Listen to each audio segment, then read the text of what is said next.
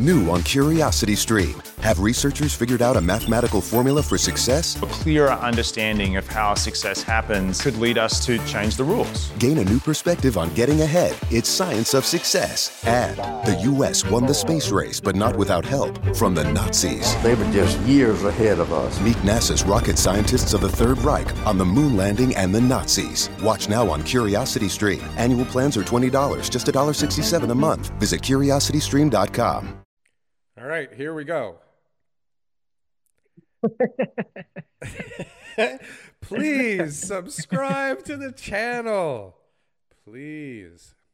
Hey guys, YouTube's got an algorithm and it really help us out a lot if you could like, comment, and subscribe. This is how we can get more information out to more people and share the message of Toronto real estate. Thanks. In that order. Like, comment, subscribe, and hit the damn bell.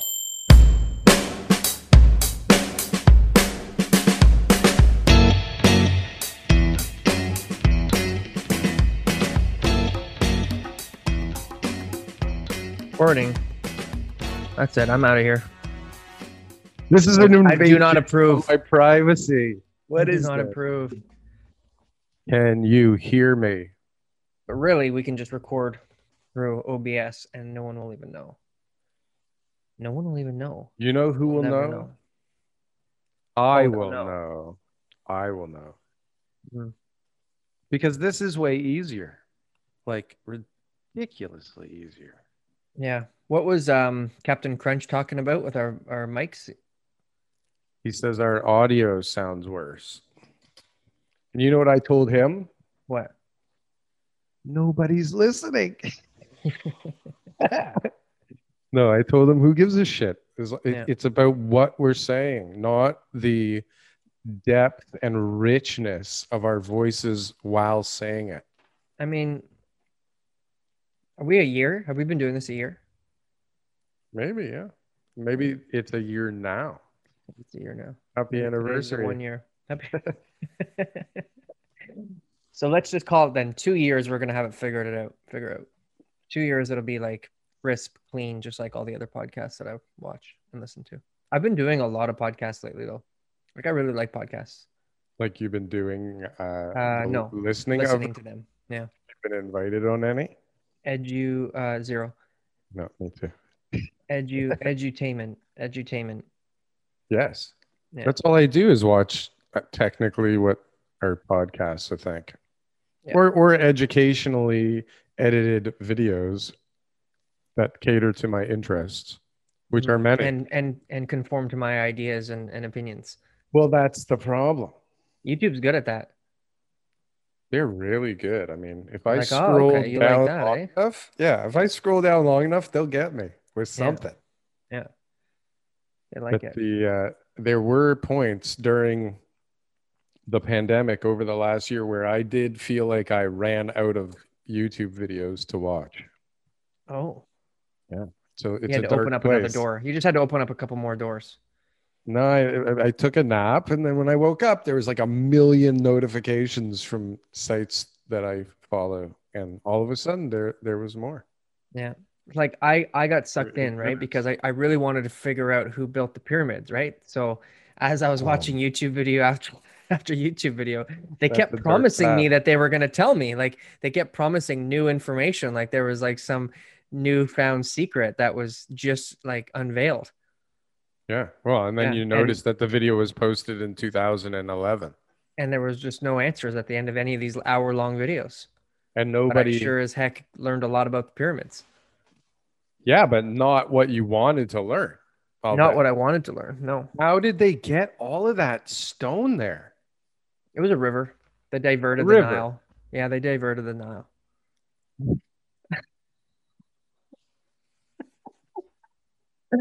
Yeah, they have proofs. They have ships. They have ships buried next to the pyramids in these Really? graves that are the ships that carried the stone.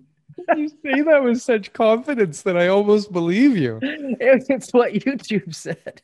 Really? Like, You know, it's like confirmed by multiple sources? Did you? no. double I check mean, this? I watched the videos. That's all. I have no Quotes. idea if those graves with the ships in them even exist. That's just what they Right. say. Yeah. This is scary. Yeah. This is this is what's wrong with the world right now. Yeah. And then there's like some stone cutting processes where they were able to use like a chemical reaction. So when the stone would sit on top of each other, they would have like a chemical reaction that would actually make the stone eventually come to be fitted a certain way. So it would be an exact fit. So it'd be a rough cut, but it'd be like an exact fit afterwards. You couldn't build those today. So hold on a sec. So boats with all that stone. Yeah. Okay. Yeah. And then, I mean, it's not right beside the water. So how'd they get it from the boats to the site? They diverted the Nile to the site. Diverted right to the site, like right to the site. Really? Is there evidence of this? Is there the boats? There's boats buried at the foot of one of the big Great Pyramids. Right. This is something I have not heard of. Yeah. I mean, if you want any more information about pyramids, I mean, you could go on YouTube and, you could watch some videos. You can maybe read a book in the library or go to Egypt, or you can just ask me, whatever one you think is more convenient. I've been down that rabbit hole before, and I do remember that I don't remember anything about boats. Yeah. This must have been one of those just discovered.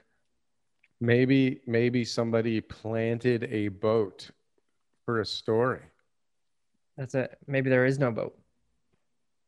Maybe there's no boat, or maybe, and it's just a cover up from Egyptologists, whatever that word is. Those guys. I think it's tied to Area 51 and aliens. And I think it's like, geez, they're getting really close. We better throw them off by diverting the Nile and spreading it through TK. Because that guy will believe anything. That guy will believe anything.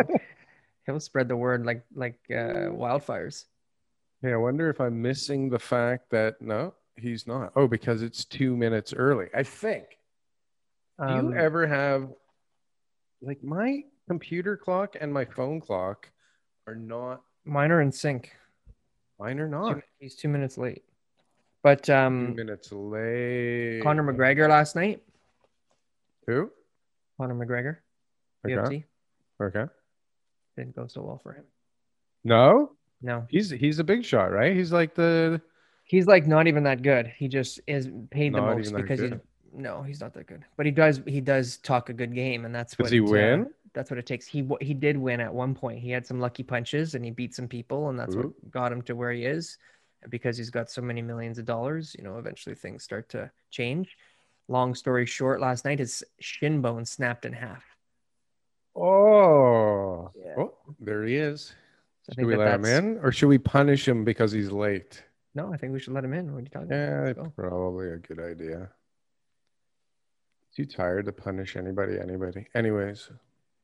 You've been punishing all those interns lately. It's like they're gone. They're gone. We're skeleton crew here. It's much better this way, I find. Although, do I have to ask him to unmute? Old reliable staff here. Ask to unmute. Ask to unmute. There he is. I think I screwed it up. I'm trying to unmute and I'm asking you to unmute. Here. Sorry. I didn't know if Daryl's impatient. My assistance. Can't just wait 2 seconds. This is great. Look at this. Jeremiah from Colliers is back again for round 2. Why would you do that to yourself? It's so entertaining. Last time I couldn't resist. You couldn't resist? Was it a blast? It was a blast. It was a big party. There's some sort of incentive here, right? Yeah. Daryl, the big prize winner. We'll see. That's right. Welcome back, though, Jeremiah. Thanks for doing this again. Thank you for having me. Yeah, there's probably some listeners because we've got obviously this huge fan base. I mean, we're just growing exponentially, just massive growth, off the charts. And I'm sure some of them didn't listen to the last episode, so we could get a little intro from you if you don't mind, just to say who you are and what you do, and that'd be great.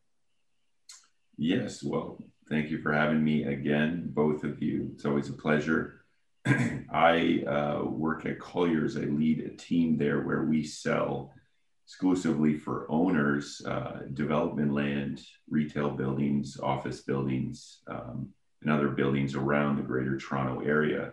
We also work in downtown Hamilton, and specifically we specialize in the mid-market, so call it $2 to $75 million in value. And specifically, we look to add value and maximize the value for the owners of real estate that we work for and represent. So that's essentially what I do. Awesome. We do a lot of residential talk here, Daryl and I, right? Like we're always kind of heading down the housing market and try and squeeze in development stuff, but nobody ever wants to listen to that. Well, but it always relates to the developments, like a residential development, right? Like it's going to be condos and purpose-built rentals. Like we focus a lot on that. So you're a commercial guy. We want to hear what's going on. What's the word on the commercial streets right now? Well, if you want to talk about development land, I would call a bright spot, because in the first quarter of this year, and the second quarter is turning out to be the same, but we were up 72% year over year in volume. And that was 1.8 billion in land sales closed in the Greater Toronto Area. You can add about another 40 million in Hamilton, but it's surprising because if you look at that, you start to think, well, wait a second, 72% up year over year. We were in the pandemic. Well, technically the pandemic didn't start until, call it March 18th, the very end of first quarter last year. So when you think about that sort of data in respect to where it's been in the past years, you start to think that, wait a second, maybe this is very good for the market. The market is very strong in the land basis, and we believe there's probably going to be continued growth in that field. But it's important to note too that there was probably some catch up where deals had got pushed off, and we were experiencing that in our own practice. And also it's important to note that there's something called inclusionary zoning that is impending in the city of Toronto. At first, we thought it was actually going to come in place January 1st, 2022. It looks like now it's going to be pushed off to probably September 2022. But this inclusionary zoning is laying out areas in the city of Toronto specifically, because Toronto's taken it a lot more seriously. There is a provincial mandate for this as well. But, for all the listeners out there, it's in basic terms, it's incentivizing, or rather requiring, every new developer to have a certain amount of affordable housing in their new developments. And in those new developments, that can be, anywhere in the range of 5 to 30%, depending on the proximity to what we call MTSAs, major transit areas. And they really haven't laid out exactly the specs yet. It's still kind of being worked out, especially in the city of Toronto. But it's going to change the market drastically. And we've just closed on a few large development pieces, and the developers were telling us, we're looking to build up our pipeline before this inclusionary hits, because it massively changes the economics of a deal. And Daryl knows this better than anyone. But when you're looking at, call it a gross development margin on cost of 15 to 20%, call it, if you take of your revenue coming into the building, so you're selling, say, $1 in a building, and of that $1, you're taking 5 to 30 cents and basically taking that revenue away and accounting for affordable housing, your pro forma and the economics of the deal are drastically going to change when you have a 20% margin you're trying to hit, right? So this is why the market has in a big way changed for people to push development land to get it done quicker and sooner before this inclusionary zoning happens, because the city has nobody in the planning department. Yeah, exactly. And they're extremely overworked, and they're extremely busy, and understaffed, and of course public job too. But it's really kind of changing the development land market, and it's changing the way that we think land is being sold, because there's this like catch up that's happening right now. Is this downtown though? Like, is this mostly downtown, or is this like you're seeing this throughout the entire city of Toronto? It's including Arizona. Entire city of Toronto. City or GTA, like Toronto? Well, it's in Ontario. It's a provincial mandate, right? So it will be there, but municipally, the city of Toronto has taken a bit of a different approach. Obviously, being the biggest metropolis in Canada, and a very opinionated and specific planning kind of regime. So they've taken on the thought that, well, we want to get in front of this. We want to move quickly on this.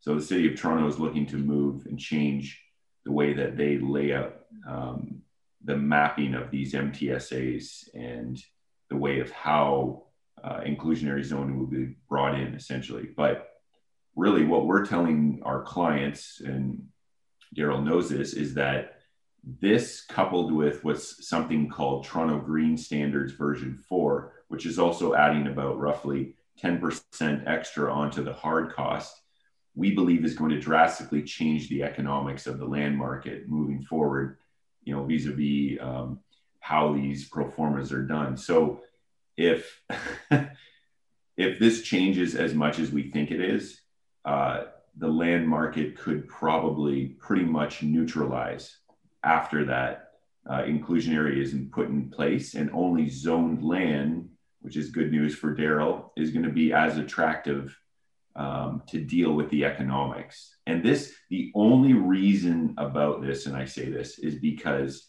when you look at the pro forma of a development land site, there's a number of movable costs that kind of change within the market. And one of the movable costs is the land price, right? It's dependent on who owns the land, the owner of the land, what they're willing to sell it for. Now, obviously, generally, there's a market value for land, and this is what we do all day long, is value land and represent landowners when we're selling land. But when you look at the hard costs, the construction costs, the consulting costs, the taxes that the municipality does, the taxes the province does, the federal taxes, the consultants that are on file, these are all costs that are really not going to change drastically, right?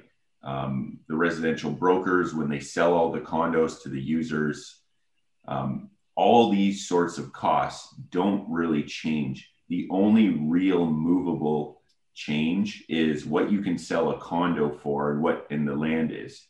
And let's look at what you can sell a condo for. That's really market driven as well, right?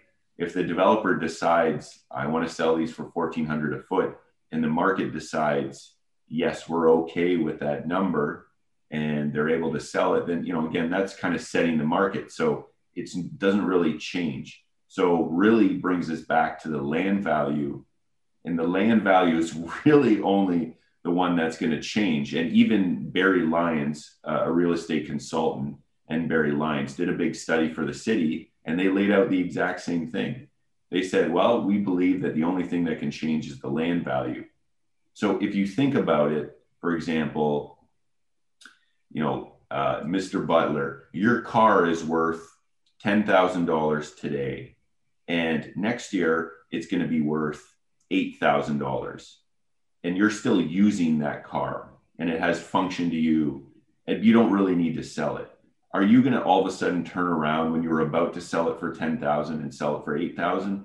Probably not, right? You're going to say, well, I'll just wait till it's worth $10,000 again. I'm still using it. It's not really costing me that much. And this is the exact same story that's happening with many landowners in the city. And you can create a very good analogy to, or rather a similar story to the industrial land market in 2009 to about 2015, 2016. This market pretty much sat because rates did not move. And there was this big push down on the economics of the deal, so that all the landowners decided, well, we're not going to sell because we believe our land is still worth what we thought it was worth in 2007 when the industrial land market was really good. So that market took 5 to really 7 years to stabilize, for those values to come back up, the liquidity, the velocity in the market to move. And this is basically what we're forecasting. Obviously, we don't know the future, but what we believe will happen in the future when inclusionary zoning comes in. So it would be very difficult for land to sell because owners will have, had more valuable land the day before, call it. So they'll sit and they'll wait. And this may change the way. Or the developers will pay because they need inventory because it's already so far behind. Well, this quarter, you said the first quarter was up 72%. What about the prices of land? So the sales were up, so that's good. But what were the end of the day sale prices? So the land values, difficult to actually kind of put a moment in time value on unzoned land because it's all basis on what you can build. It's not like New York where here's my air rights, I can build 100,000 feet. I base it on that. And Daryl again knows this better than most. It's a bit of a guessing game. That, okay, based on my planner's assumption, here's the likely building is 300,000 feet. But you go in for plan, maybe you end up at 250,000 feet, right? I'm exaggerating a bit here, but the point of that is that it's difficult to say where the land value is, but from what we've been tracking, we believe the land market is up about 8.7% this year so far from last year in 2019. Okay. So yes, this is doing well. Good. Yeah.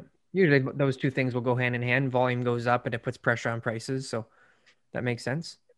And just to follow up to the second quarter of this year for development land has been very good as well. But what's selling? Like what kind of deals are you seeing? What's a good deal that you've seen recently?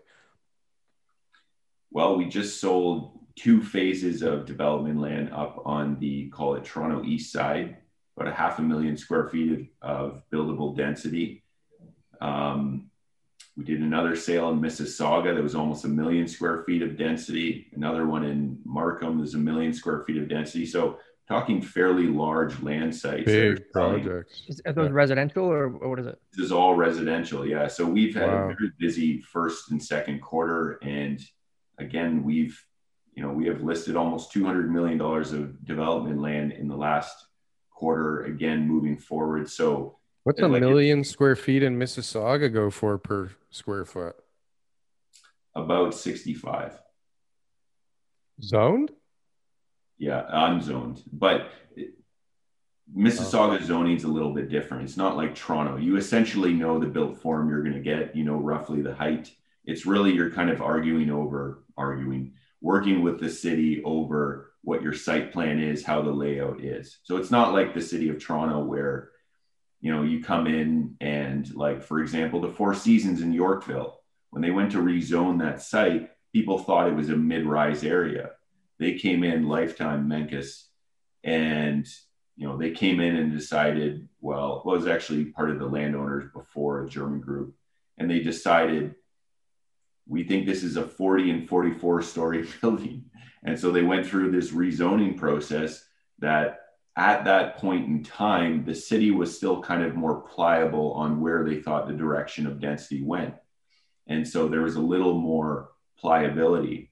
And this is actually, you've noticed this in the market too. So for example, in 2016, I sold the corner of Church and Wellesley, fairly high profile corner, a block from the subway. We had 17 offers on the site, massive range in value of like $20 million on the bids, ended up selling to essentially a pension fund. And they went through an approval process that was very difficult. And they thought there was some more pliability on it. And they just ended up losing at the LPAT this year. It took them that long. And so now the city's been much more difficult to get some, call it, new areas of development. But it still is happening where you can go in and say, I think this is a high-rise site, whereas the city has directed it as avenues. It just doesn't happen very often. Scarborough Junction is a very good example. Everyone thought that area was maybe a mid-rise site. And then Republic Developments came in and had this vision of, we believe this is a high-rise area. It's on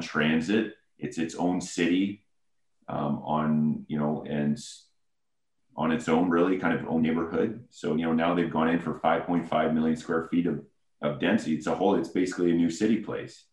So there are examples of this, but, going back to your original question, it means that land is harder to buy now because the market is very efficient now. It's been priced to perfection is kind of the right way to say it. And it means that when you go in to buy land, you better well know and understand your planning very exactly and buy that land based on what that planning dictates, and then maybe try for something in the future. And there's ways to protect the landowner there so they don't get, bogged down, but there's a massive amount of risk that these developers take. And landowners sometimes don't understand that, nor do they have to, it's their prerogative, their land. But it's, the planning in the city of Toronto has kind of taken a fine-tuned change, and the city is not willing to adapt to what they were willing to do in areas that were being built out, say 5-10 years ago. Do you think we're going to see something similar to what we saw when they were abolishing the OMB and bringing in LPAT, and nobody knew what the heck was, what LPAT was going to be and how it was going to work and how long it was going to take? And, we had all these experts with their opinions and like long seminars you had to stomach, and nobody really knew what. Did you watch that thing? I actually watched that thing. I thought I had it pretty figured out, actually, but most people didn't have a clue, and most experts didn't have a clue. I probably didn't have a clue either. I think I had a clue. But do you think we're going to see something like that? Wasn't there kind of like a push to grab some land before things change and get those applications in before the OMB kind of disappeared?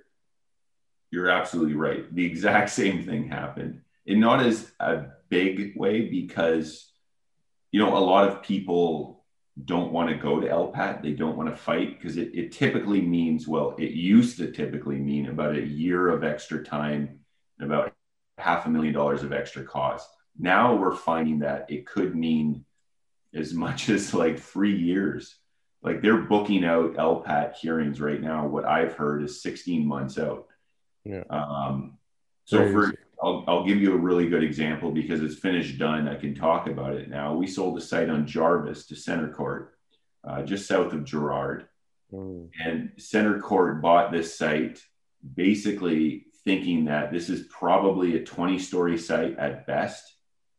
We believe there is a planning technicality to make it a high-rise site.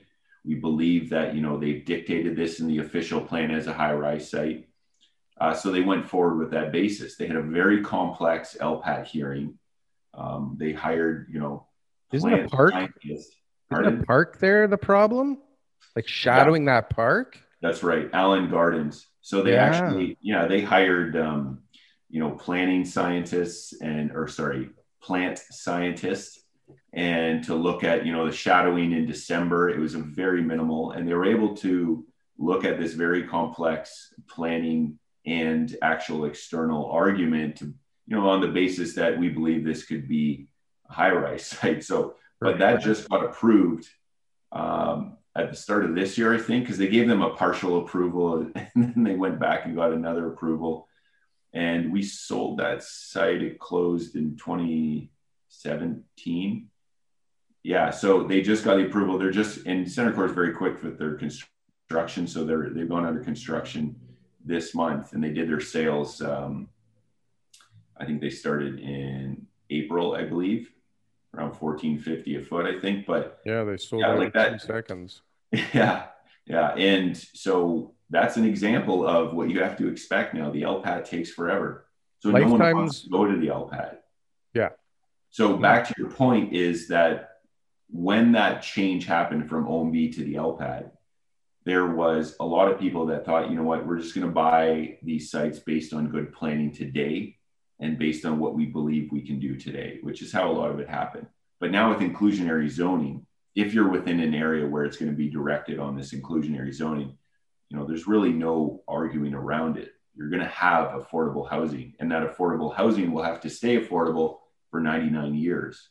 It's not like the old rules of affordable, where, say, if you had over 6 rental units and you wanted to do a development, those 6 units would have to be replaced, and they could be replaced for roughly about 20 years. They had to be affordable. If the original person moved out after 10 years, you could go back to market rates after 10 years. So it wasn't as horrible on the economics of the deal, and the banks financing these developments were okay with, working through more favorable terms. But now with this is affordable for 99 years. There's no getting out of it.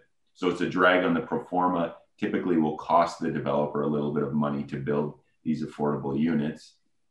So again, they have to make up for it. It's just arithmetic. So you were mentioning about industrial though. So the industrial market from 2007 to 2015 went through those changes, and all these landowners, it wasn't enough there was no motivation for them to sell. Right? Do you think inclusionary zoning, these changes, is this going to really motivate the old school landlords to want to sell any sooner, or this is just like hey, whatever, I'll let you know when I'm ready?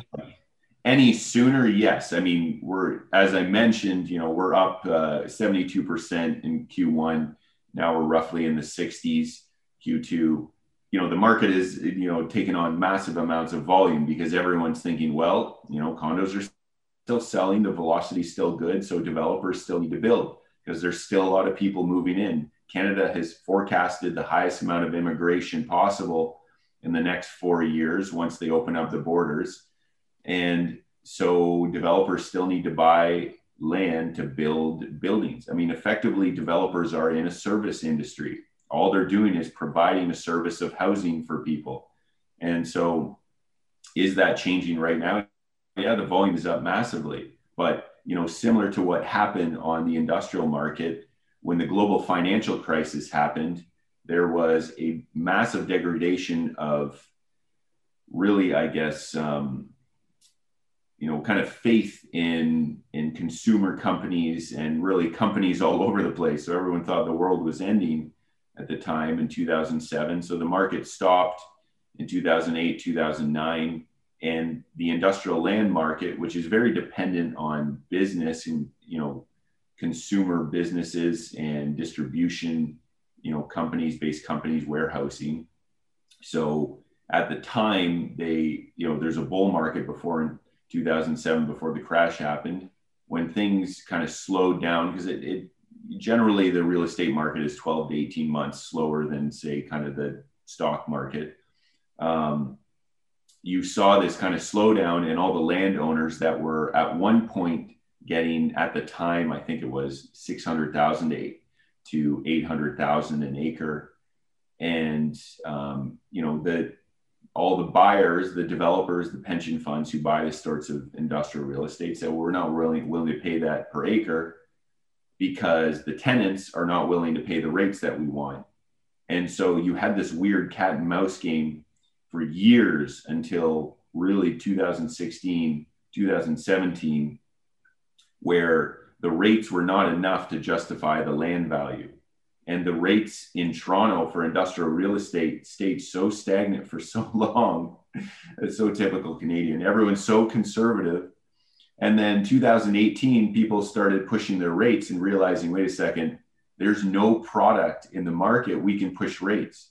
And so landlords started pushing rates in 2018, and the market has gone up like 20% year over year in industrial now. And the market is just on fire with industrial. So people can't get enough of it. The rates have gone from essentially $6 a foot in 2016 to like 12 now. So is that mainly because of the need for logistics space, or is that a lot of people buying these warehouses and turning them into retail and, getting an extra 10, 15 bucks a foot on the rent? No, it's all industrial based. So warehousing, distributions, logistics, 3PL, companies who need to take space. To your point, it's been the opposite. Brick and mortar retail has obviously taken a massive hit. People are buying online. We've had more growth in e-commerce in the pandemic than we did in the previous, I think, 5 or 7 years. Wow. So you have this growth of like 25% of online sales happening. Where is all that growth have to be supported by? It has to be supported by industrial real estate. So industrial real estate is the backbone of online sales. not only that, Toronto has a very, conservative way of allowing industrial land to be built. So again, it's very similar to the residential market. There wasn't enough land. And so all of a sudden people started pushing rates. All of a sudden, in typical conservative Canadian developer fashion, oh, they're doing it, we can do it. So everyone starts pushing rates and it becomes this snowball effect. And in 2019, it just took off. 2020, it was muted for a second, and then it's kept going this year.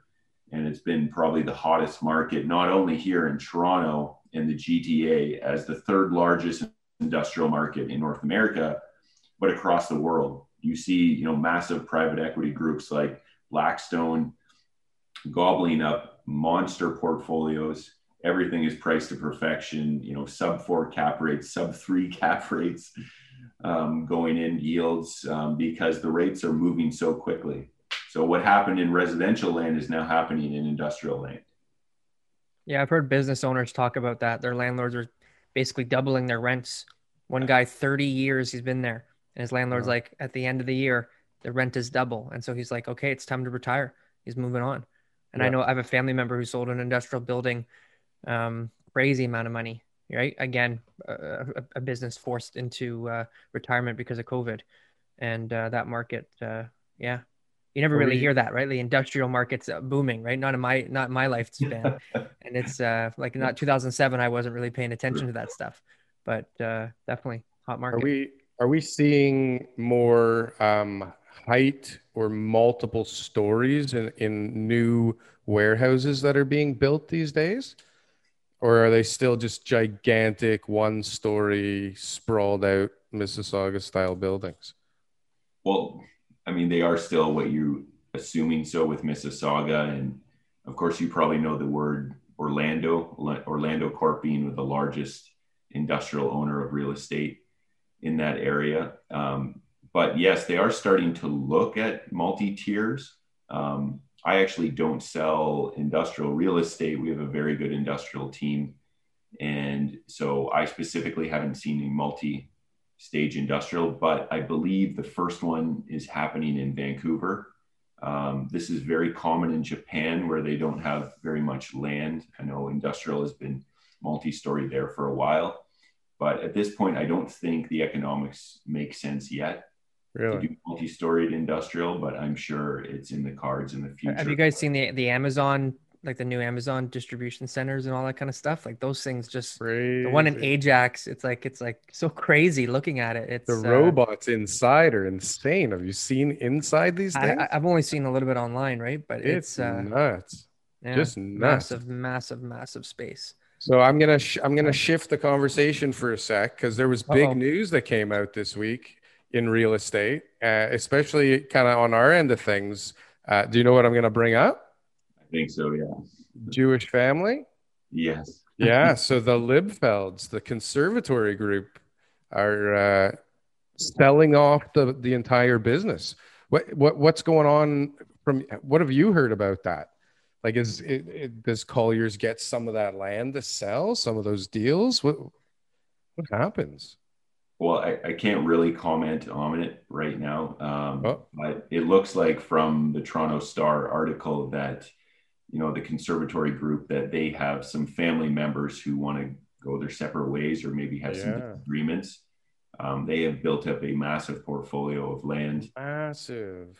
And so I think it's going to be, what we usually call these are divorce of a partnership, really, but this is a family-based partnership. So we've done a number of these over the years. And I think that, these may continue to happen, because unfortunately you have families that have grown in size. They have multiple kids and cousins, and, they all keep these family businesses in check. But when the portfolio gets so large, I'm sure that there starts to be, differing views on, you can go one way or another way. And I know, there was another high profile developer family a few years ago had the same thing in the news. And I really think that it's because over the last 30 years, if you've been a fairly substantial development or investment based private family, over the last 30 years, you've made massive amounts of wealth, and you've probably expanded in large ways your portfolio. So if there was not infrastructure in place and rules in place, then maybe there are next generations that are just looking to do something different. So I think that it might happen more and more. Hopefully it doesn't happen in the public eye, but we've been in a 20-year bull market, really, and you can call it a 30-year run, but maybe not quite 30 years. I think 94, 95 is when the market started coming back. But since 2000, the market's been fairly consistent. A few psychological dips, but a few slowdowns. But when you think about it, Toronto's been very consistent. And that's why people have been calling for a crash for many years, because it doesn't seem sustainable. The fundamentals are never the problem in Toronto. Right? It's always some outside thing that destroys whatever's going on here for a little bit. It's nothing. Pay attention to fundamentals. Well, but the fundamentals here are always so ridiculously strong because we're so far behind on everything that, like, it's never the fundamentals. It's, Wall Street decides to, lever up the entire nation, 98%, right? Even maybe more. It was probably more like there's a lot of blind shorts going on with the real estate market. It's probably oversold 140% over there, right? So, like, and now it's a pandemic. I mean, has nothing to do with the fundamentals of the market here, right? I mean, obviously those are impacts on fundamentals, but it's not the actual market. You can't kill this thing. They keep trying, and then it just keeps running away. Daryl, it's a very good point. I always personally like to say the analogy that we have this golden hen that's being fed golden feed.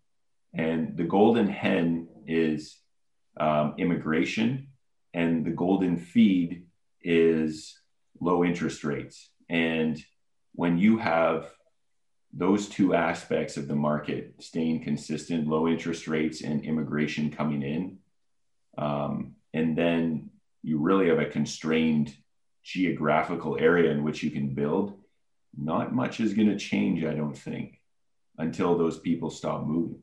And when you look at the historical events of, say, a Manhattan, that grew at incredible periods since really, I believe it was 1908.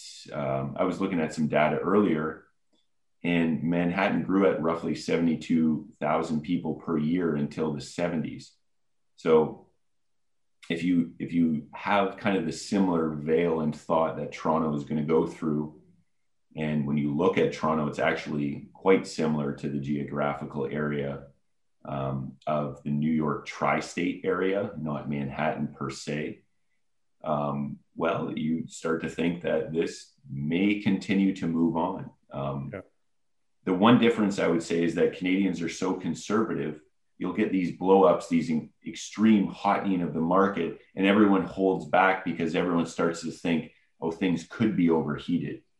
Prime example is 2013. I remember one of the largest developers in the city was talking to me and telling me that we're not going to buy land over $60 a buildable square foot. That includes downtown land. And they had bought a very large site, one of the largest at the time, downtown Toronto, at roughly, I think it was $65 a foot. And they made this proclamation, obviously being quite wrong. But from 2013, late 2013, after the launch of, it was CentreCourt and Lifetime's development on Temperance, which they sold quite well at the time, which you'll laugh was around $650 a foot. Wow. The market kind of dampened a little bit. Buyers. What did they pay for the land? Well, they paid, I think it was $45 a foot or so. Buildable. $45 for the land, and they sold for $650. I think so. I'd have to go back and look at my notes. It's been a while. Wow. But yeah, it was the But market. yeah, those were the metrics back then. But the construction costs instead of 350 were like 150. Yeah, around 170. Yeah, so that from that time period in January 2013 or so, when they finished that launch, there was a few other launches. They didn't go that well because all the buyers thought something's going wrong here, because they were scared from, the global financial crisis not that long ago. So then the markets stayed fairly neutral. I believe the appreciation was around 2 to 4%, very slow. And then the end of 2015 happened. There was a few very good launches. Myself, I remember buying something at $700 a foot and thinking it seems a little overpriced, but I like the area. And then you had 2016, and then the market took off. And then you had 2017 as the highest point in the market, 36,000 condos sold that year. And the market continued to go. So you have these points in times where it seems the Canadian conservative comes into play thinking, oh, wait a second, are we overbuying? We need to be careful. So the market almost recorrects itself, takes a little break, takes a breather, and seems to continue going. But again, that golden goose and the golden feed, if that doesn't change, I don't see the market changing drastically. I think during that time period, though, that you're describing, it wasn't even so much that they had looked around and gone, holy crap, this is crazy. Let's slow down a bit. First, they went, you know what? We can't afford houses right now. Let's go bananas into condos, right? And then everything shifted into condos, and then the housing market kind of slowed down. Like new housing went to shit completely, right? I don't know what the resale market did, but it was probably slower if I remember correctly. And then what happened after is everybody went crazy with condos, and then they all looked around and said, hold on a sec. The housing market, the prices are lower down there now. Let's all go crazy back down into single family houses and townhouses, right? And then and now everybody's just kind of crazy about everything. And it feels like in the last week or two, everybody just looked around and said, where do we put our money right now? Let's go shopping. Let's go for dinner and spend crazy amounts of money on dinner, like as much as we can, because maybe they're going to lock us down again soon. One thing that's being talked about a lot right now is like material costs are going down, right? Like things are starting to settle down. There's a little bit of a light at the end of the tunnel that all these construction costs may not end up staying as high as they've been over the last year. Is that something that builders and developers are noticing? Are they forecasting it's going to go lower? Are they factoring in any extra costs? Like what are they going to do in order to be able to build and understand what that cost is going to be 3-5 years down the road? What's that perspective? Yeah, a lot of them did what Jeremiah is talking about in the market with purchase prices. That a lot of them just said, we're not fucking paying this. We're going to wait. Right. And allow supply to come up. Maybe confidence is coming back in getting things built at better prices. The general consensus I'm hearing is that hard costs are going to come down, and there will be a bit of a softening in the market, especially the lumber market. What I had heard is that there was a number of employees that weren't actually working in the mill yards and the wood industry, or lumber industry rather. So they had a shortage of labor, and it was difficult to actually get the product out.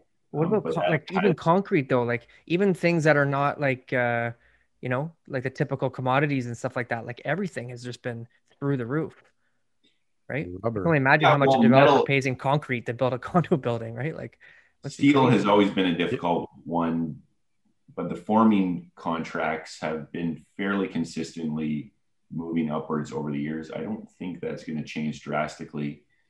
I think that there will just be a bit of a neutralizing in the market from what I've been hearing from clients. The bigger thing though to note is that in Toronto specifically, next year, May 1st, 2022, Toronto Green Standards version 4, that will add on roughly 10% cost. 3 to 10%, depending on the size of your building and the type of build out onto your hard costs. So there is going to be a reverse push there. we don't see hard costs changing drastically in the next really 12 months. What's caused the most amount of failed condo projects? Like we've seen a few, we've been talking about a few. There's been some condo projects that either pre-sold a little bit or none at all, and they've all been maybe coming up for sale, or there's been cancellations. Is it just construction costs, or is there other things going on? Mostly construction costs and planning delays. Selling too early, launching too early. Yeah, people used to launch so that they could get their funding quicker, right? And lock in that rate, right? And get going and just spin the money quicker. But it turned out that was a bad idea, right? It's only a bad idea when costs are escalating the way that they've been escalating, right?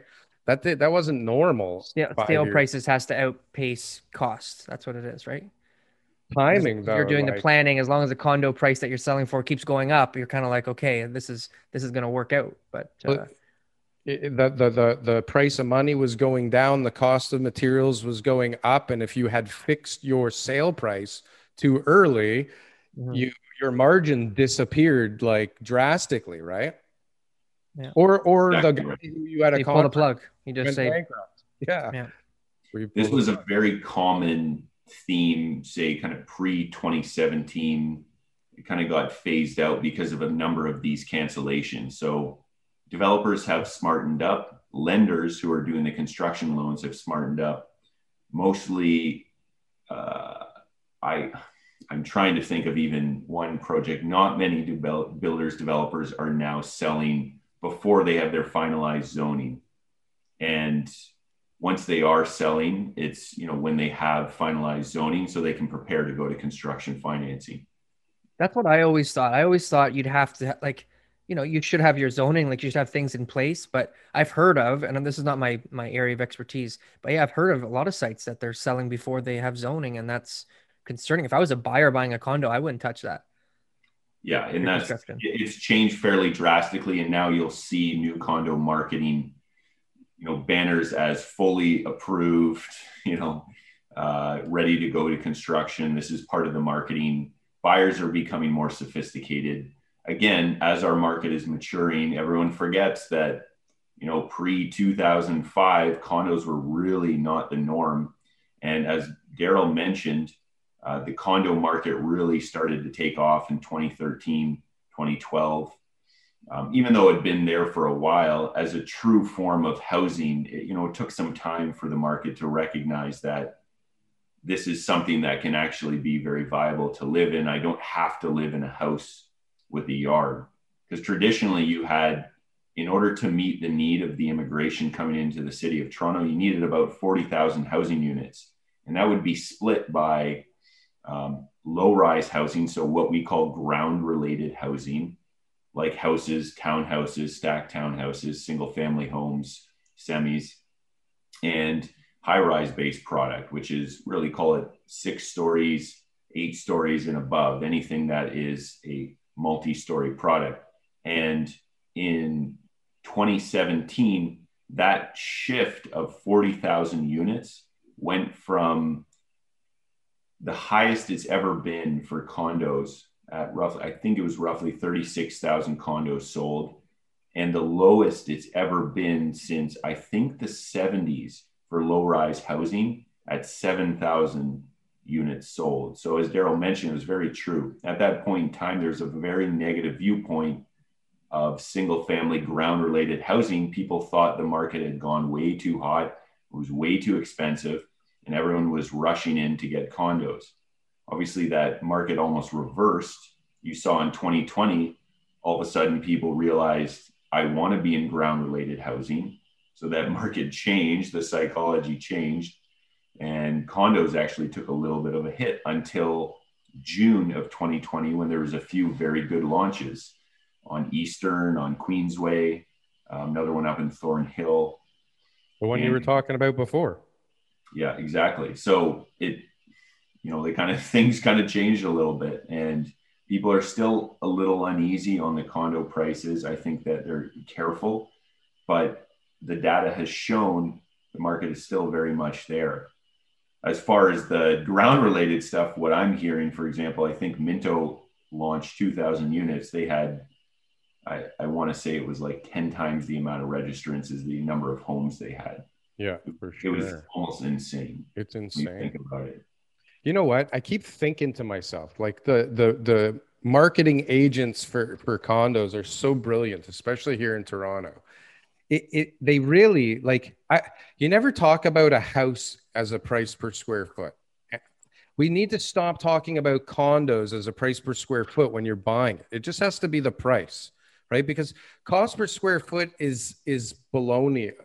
I can show you a much better 595 square foot unit than something that's 675 square feet, more functional, better layout, like better to live in. You know what I mean? Like the price per square foot, it's a metric, I guess, because everybody's investors that are buying, right? But like we have to get away from this thing because, I mean, if the price is right and the unit is good, that's all that really should matter. It's not like people get turned off when it's like, oh my God, now the price is $1,250 a square foot, and oh my God, it's $1,400 a square foot. They're all $599 though, right? You're not wrong. I just think, like you said, the majority of the condo market has been investors buying condos in order to rent them out, because our rental market for developers has been the lowest, on record, which I guess I should say conversely, it's the highest it's ever been this year for actual, call it purpose-built rental buildings being built. But people look at those metrics because they're investing into it and they want to compare it to the other things in the market, the other buildings in the market. So I don't think that'll change drastically. It's just been traditionally the way the market has gone. And with a house, you have a yard, you actually have actual land. So you have to bring in place a number of different factors, which typically what we talk about is a dollar per front foot, the depth of the lot, number of bedrooms, layouts, basement built out. There's a number of things that go into it. So it's not the resale condos though. That's how they're sold, right, Daryl? Nobody in a resale condominium is ever going to say it's this price per square foot. It's like a secondary measure to kind of just look into, to kind of go, okay, maybe because you're going there, you're looking at the unit. Do I like it? Do I not like it? That's what I'm going to pay. That's it. Very few people are going to look at price per square foot first. I would say that's the opposite though. I hear lots on of resale and resale. It's ignorance. No, to me, it's ignorance when they go there because it just makes them feel good. They think, oh, I'm paying this price per square foot. They're comparing it to pre-construction. But when a buyer, an end user walks into a unit and they fall in love, the last thing they're thinking about is price per square foot. They're looking at comparable sales. That when they're sold for 800, okay, I'll pay 800. That's fine. And the square footage is close. It's not going to be. They just want to know how much more they're paying than they should. That's all we care about when we're buying stuff, right? How much more did I just pay for this than I should have? And can I justify it? Yeah. I haven't heard a Daryl rant in a while, so I think this is the cue right now. Well, because I didn't buy anything with you lately. So we're coming up. We got about 8 minutes or so left in the show. What are the trends? Where are things going in your space with everything else? So land right now you're saying is hot, but you feel like that's going to be something that's going to be changing. Developers are building still. They're still confident, but do you think there's going to be more developers looking to do purpose-built rentals, more condos in the future? Where are things going? Yes. We've sold a number of sites for co-living builders who actually can be more competitive on a land price basis. I think that is going to be the next trend if you're talking about what's new in the market. There are many more people looking at rental than ever in my career anyways. And because the rents have continued to move, there was a bottom point in, I think it was in the fall of 2020, rather, for rents, condo rents. But, the market has continued to move up and it's really tracked back most of the loss that was done during the pandemic. It's made up for. So I think the rental market, you'll start to see purpose-built rental happen more and more. I think the consumer is getting smarter. They're starting to realize, wait a second, I can live in a building that's professionally managed by either a pension fund or a private investor that is a rental building. I never have the risk of having to move out from some random private investor saying that I need to sell this condo. You're probably going to have to move. No, my niece needs the unit. My niece is going to move in. No, they don't even say that. They say, I want to sell it. Yeah, they say, I want to sell it and I want you gone in 30 days. And then they complain when it doesn't happen. Trust me, landlords are so clueless. I think I'm going to move into it myself. I'm thinking I want to live in a 1-bedroom myself. I know it happened to my sister, and I told her, listen, you have rights to stay here unless they can prove. But a lot of the time on a resale condo, it seems to be end users who are actually going to move into it. So they have to give them 60 days notice, right? On a sale. Yeah, or 90 or 60 days. But I think the two trends are co-living is going to happen more in downtown areas. Really? Mid-rise walk-ups are starting to be more common. So similar to Manhattan, you have buildings being built on small little corners. We sold the corner of Niagara and Queen Street West. A 40-unit building is being built there. No parking, walk-up rental, very similar to Manhattan in a sense. This is going to be a lot more of the kind of product people want to see because these are going to be beautiful, very livable units, close to good areas.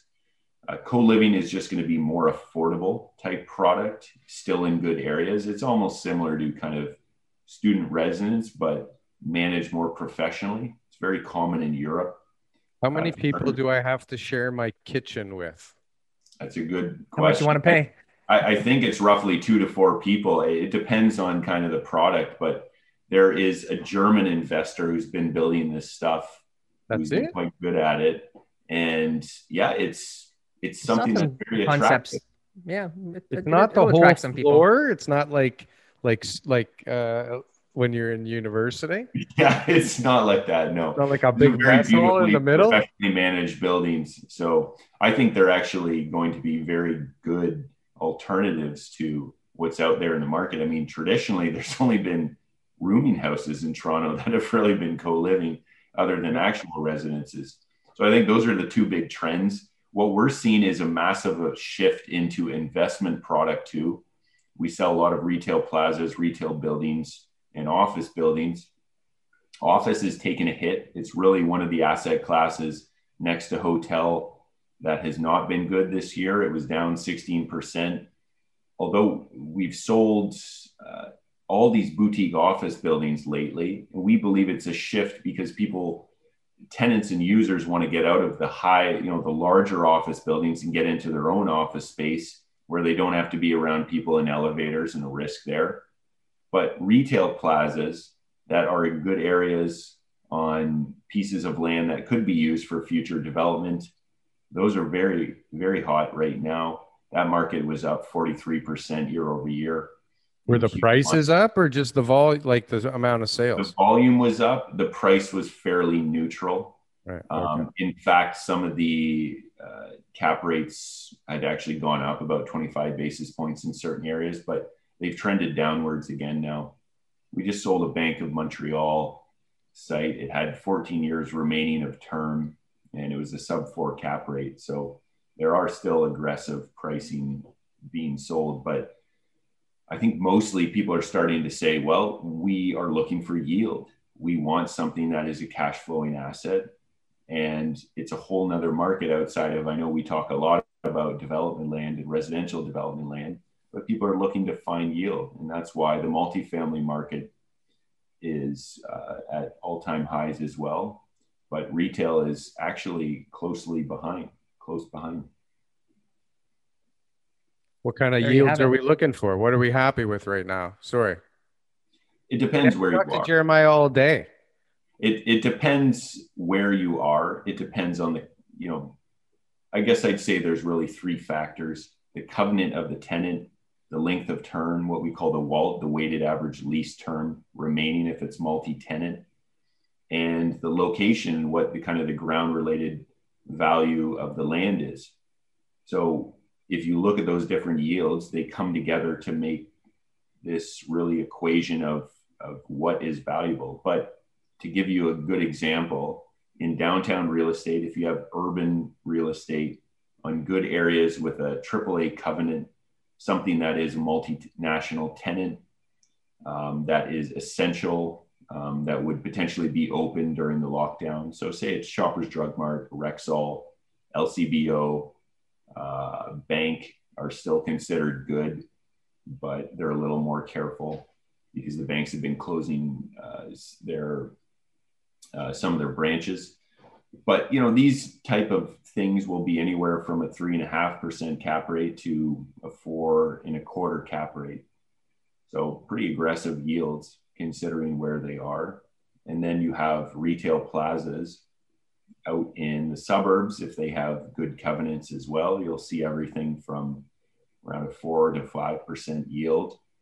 And if you're looking at street front retail, it's kind of a bit of a different beast. That market has been very low liquidity. That's probably the hardest hit, especially in the urban areas. People are not sure what's happening there yet.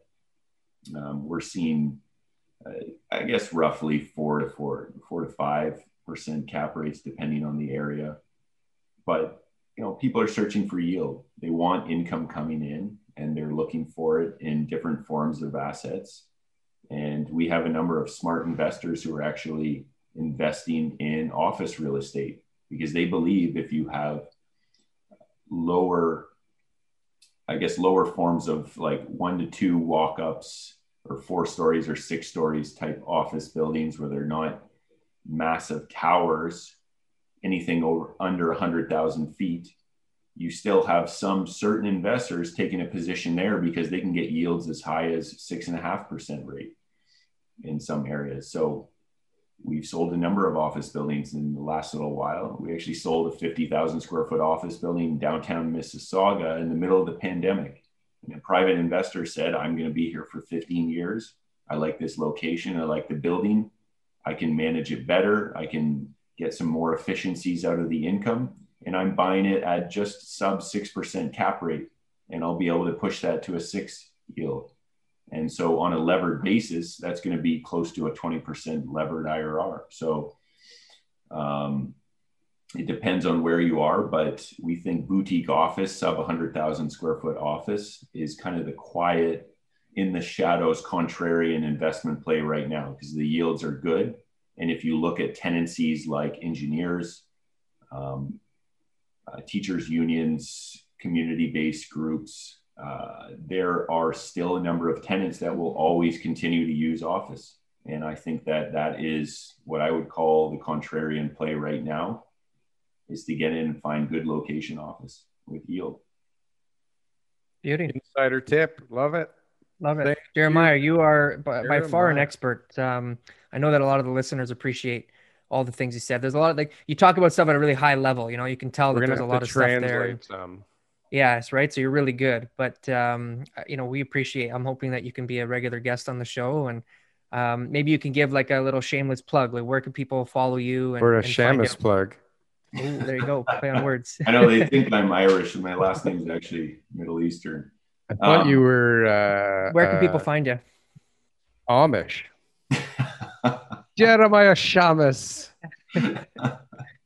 Thank you so much for that, Daryl. People can find me on Twitter at JShamus, on Instagram at JShamus. We post some interesting things there. On the website, collierscanada.com, LinkedIn, Jeremiah Shamus. And then I put my email here at the bottom as well. If anyone wants to get a hold of me, very easy to get a hold of, and someone on my team or myself will get back to you as quickly as possible. But we represent owners. We sell buildings, we sell land, and we advise them on what to do, whether it's to sell or hold or how to position their real estate. Ultimately, Daryl knows this. We want to maximize the value of your commercial real estate. And that's really what we're looking to do. So I do appreciate the time today to talk about the market. I love talking about the market. It's what I do all day long. And I love studying the market. And I think you would both say that the Toronto real estate market is one of the most interesting ones in the world. Oh, yeah. And I think we'll continue to sit in awe and be maybe confused at times, maybe interested at times, but ultimately students of the market. Absolutely. You could have a whole podcast about it. You could. Yeah. Awesome. Thanks, man. Thanks a lot, Jeremiah.